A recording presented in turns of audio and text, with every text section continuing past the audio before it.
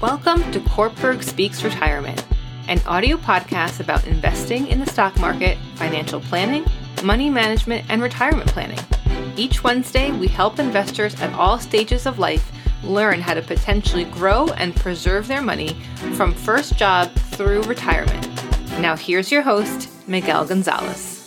Good morning and welcome to the Kortberg Speaks Retirement audio podcast. On this week's audio podcast, we discuss what I call the case of the missing money, or where does all your money go? So, where does all your money go? The truth is usually not that mysterious. You can discover it with a little bit of discipline on your part, along with the help of a budget. Many people spend their money in small increments without realizing how it all adds up. By helping you track your income and expenses, a budget can help you gain control of your personal finances. But you have to make it a family affair. Creating and maintaining a budget is often more successful if it is a family affair. All adult family members should be involved in the process. Since children affect and are affected by the budget, they should also be included as well.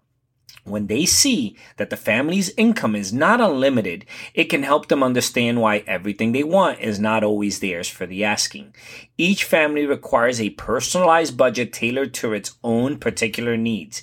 Here are some of the basic steps to follow. Number 1, track your income and spending. To start, tally all of your sources of income and spending for the next few weeks or months.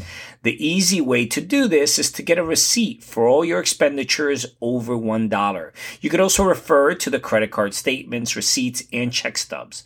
Number 2, you want to categorize your expenses. Set up different categories for your expenditures. The two most basic type of expenses are fixed, which are those which you have no control, such as mortgage or rent, insurance, and utilities, and the other one is discretionary, those over which you do have control, such as clothes, movies, sports events, and dining out. The third thing you want to do is set priorities.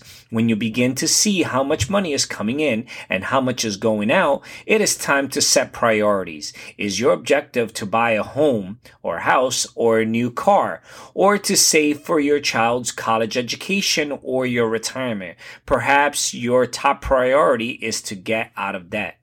The fourth thing you want to do is prepare the budget.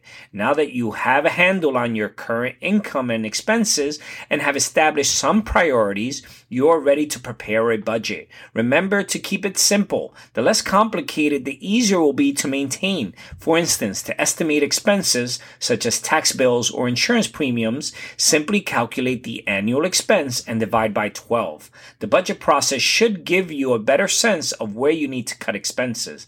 It may take several passes before you whittle down to bring them in line with your income and your financial objectives.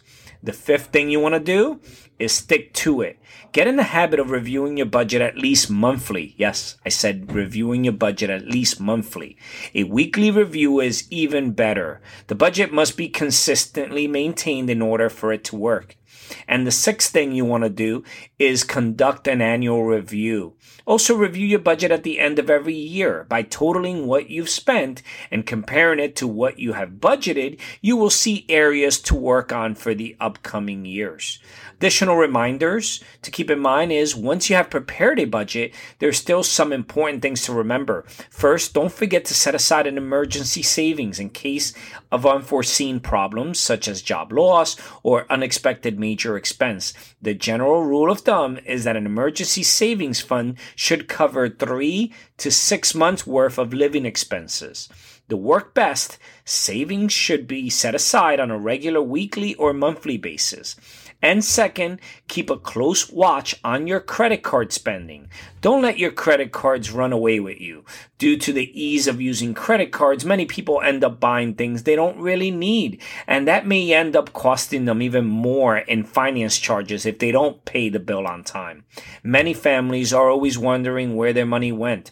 By making a budget part of your family's financial routine, you could be well on your way to solving the all too familiar case of the missing money. Also, make sure to visit our website, www.courtbergretirement.com. Our site is filled with educational videos, ebooks, publications, and financial calculators designed to help you learn more about your finances. As you search our site, send us a note regarding any questions you may have about any particular investment concepts or products, including budgeting. We will get back to you quickly with a thoughtful answer. This is Miguel Gonzalez, Certified Retirement Counselor and Managing Partner with Courtberg Retirement Advisors, signing off for this week's educational podcast. The opinions expressed and material provided are for general information and should not be considered a solicitation for the purchase or sale of any security. Opinions expressed are subject to change without notice and are not intended as investment advice or a solicitation for the purchase or sale of any security. Please consult your financial professional before making any investment decision. Securities offered through LPL Financial. Member FINRA SIPC. Investment advice offered through Private Advisor Group LLC, a registered investment advisor. Private Advisor Group LLC and Courtberg Retirement Advisors Inc. are separate entities from LPL Financial. Investing involves risk, including possible loss of principal.